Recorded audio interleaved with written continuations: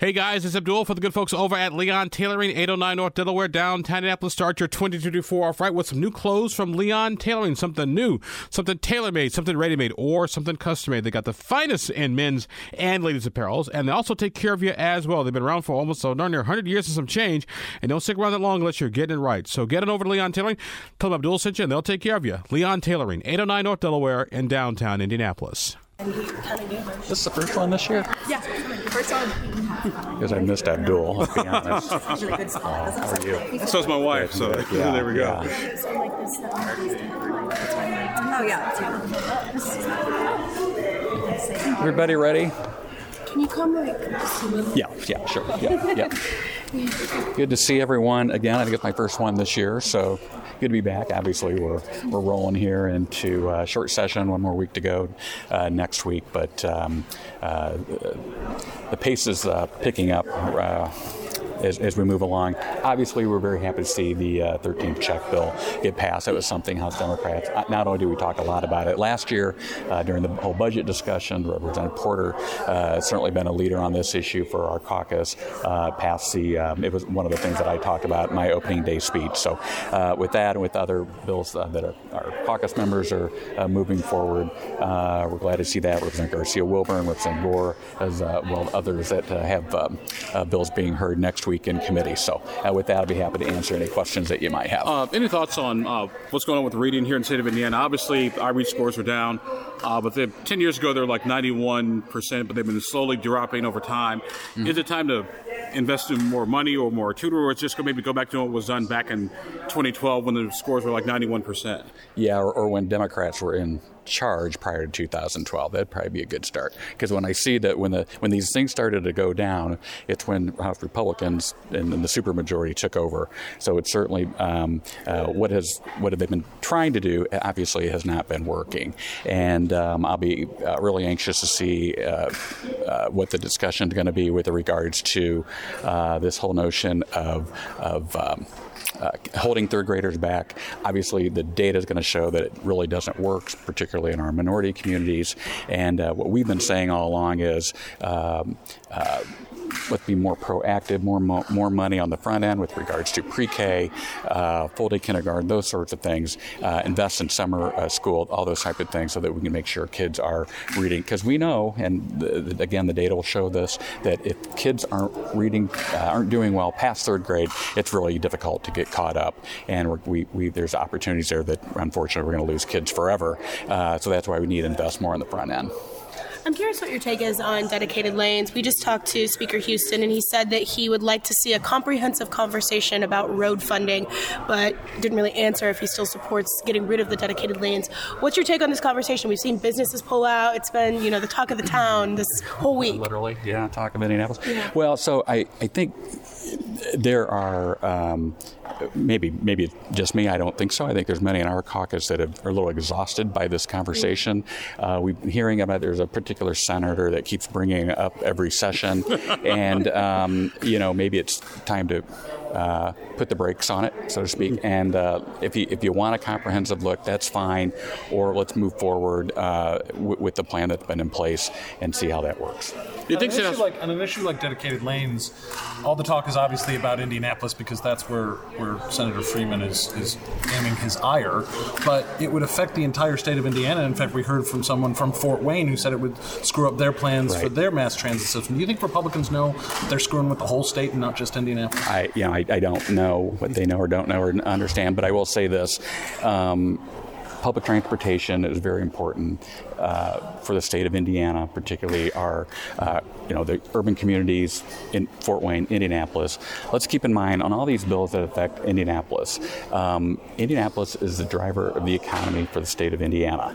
So anything that we can do to build up Indianapolis, we have the NBA All-Star Game coming here, all kinds of great conventions, but it's just not Indianapolis, Fort Wayne, South Bend, other cities that want to have a robust public transportation system. When we're talking talking about needing to get employees to employment, all kinds of things. We need a robust public transportation system in our state. So anything that we're doing to stop that from happening is a bad thing, and it will stop our state from growing. Speaking of the bus lanes, also ties to the Economic Development District and also to the no right turn on red. House Republicans have usually said they're for local government, having the locals make the decision until they're not. Your thoughts on?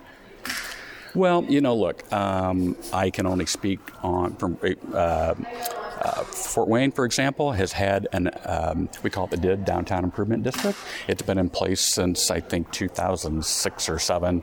I had the House Democrats came up for a meeting in August of Fort Wayne and thought the city looked great. The crews were out there cleaning up the city. We have events throughout the summer, the holiday season, all those things in order to attract people to downtown. And it's really great. And the businesses love it. The residents that live downtown love it, and they contribute to this, and it enhances downtown. It brings more people downtown, and it's really a great thing. I just cannot believe that there's this type of objection to that. I really am very surprised, as in spite of all the things that we've heard and read about downtown. I think downtown Indianapolis is doing very well. This will only enhance it even more. We saw the things that were happening over the summer at the Circle and all those type of things to make it a more attractive place to be. And I think it's really silly that they want to get rid of this. How do you feel about the progress of Rep. Johnson's vulnerable road users bill? I'm still new to this, but it feels like a Democratic bill making the kind of progress it has is good for your party. Getting bills heard in general, because every bill we file is awesome and it's going to really improve the state, and so we love it. And I two things to that. I think we passed 14 or 15 House Democrat bills last year.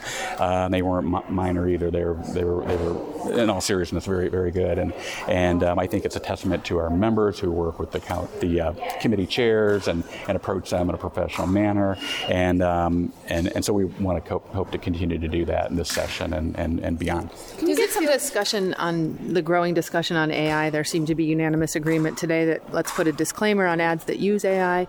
Thoughts on... Are you a real reporter?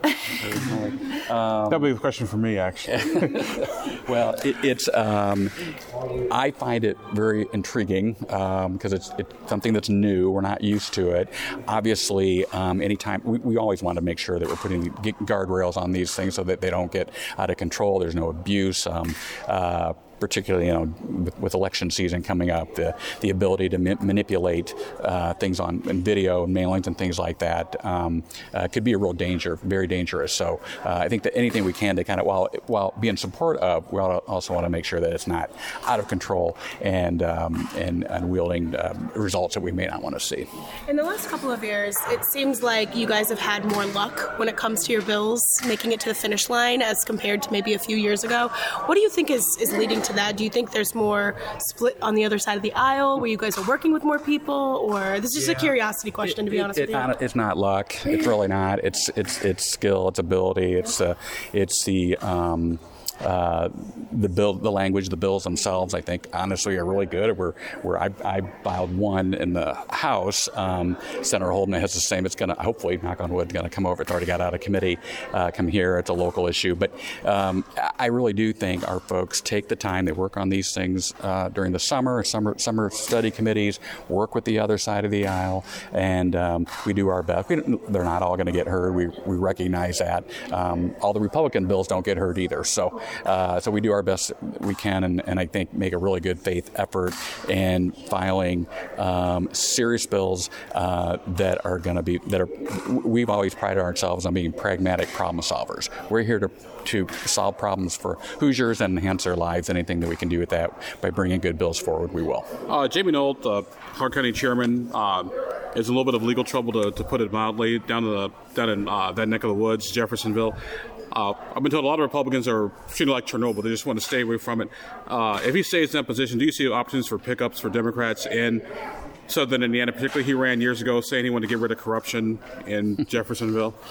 I don't really know much about this person or the chair. I will tell you that we will have candidates working hard all summer and hope to field as many as possible and win some races in the fall. Do you think the state has sufficient controls in place to prevent another instance of education enrollment fraud? I'm always. Are you referring to the latest thing this week? Yeah. Obviously, let me put it this way. House Democrats have put up amendment after amendment to try to put these guardrails in place, and I don't mean to use the same term over and over, but to do just that. I've always maintained once public dollars, if you will, start to leave. And what I mean by that, to go to charters, virtual charters, vouchers. How many times have we been wanting transparency for vouchers?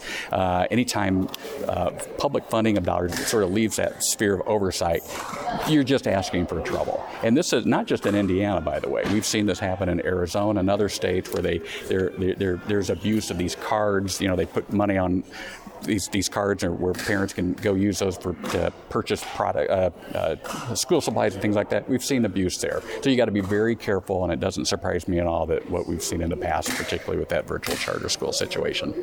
Regarding House Bill 1003, I don't know how closely you followed this, but House Republicans walked back a provision that would have concerned environmental laws and oversight of IDEM, moving it away from that ultimate authority clause and kind of keeping it the way it was. I didn't know if you had followed that or what your thoughts were on that. Yeah, I don't know if I remember that specifically. I just thought Representative Pierce did a nice job at the microphone, with regards to, sort of the second line of defense, if you will, with regard to the judges and their authority and things like that. But so I don't know if I really can answer that specifically, but answer on that. Thanks for looking. This podcast was produced and edited by Chris Spangle and Leaders and Legends, LLC. If you're interested in starting a podcast or taking yours to the next level, please contact us at leadersandlegends.net.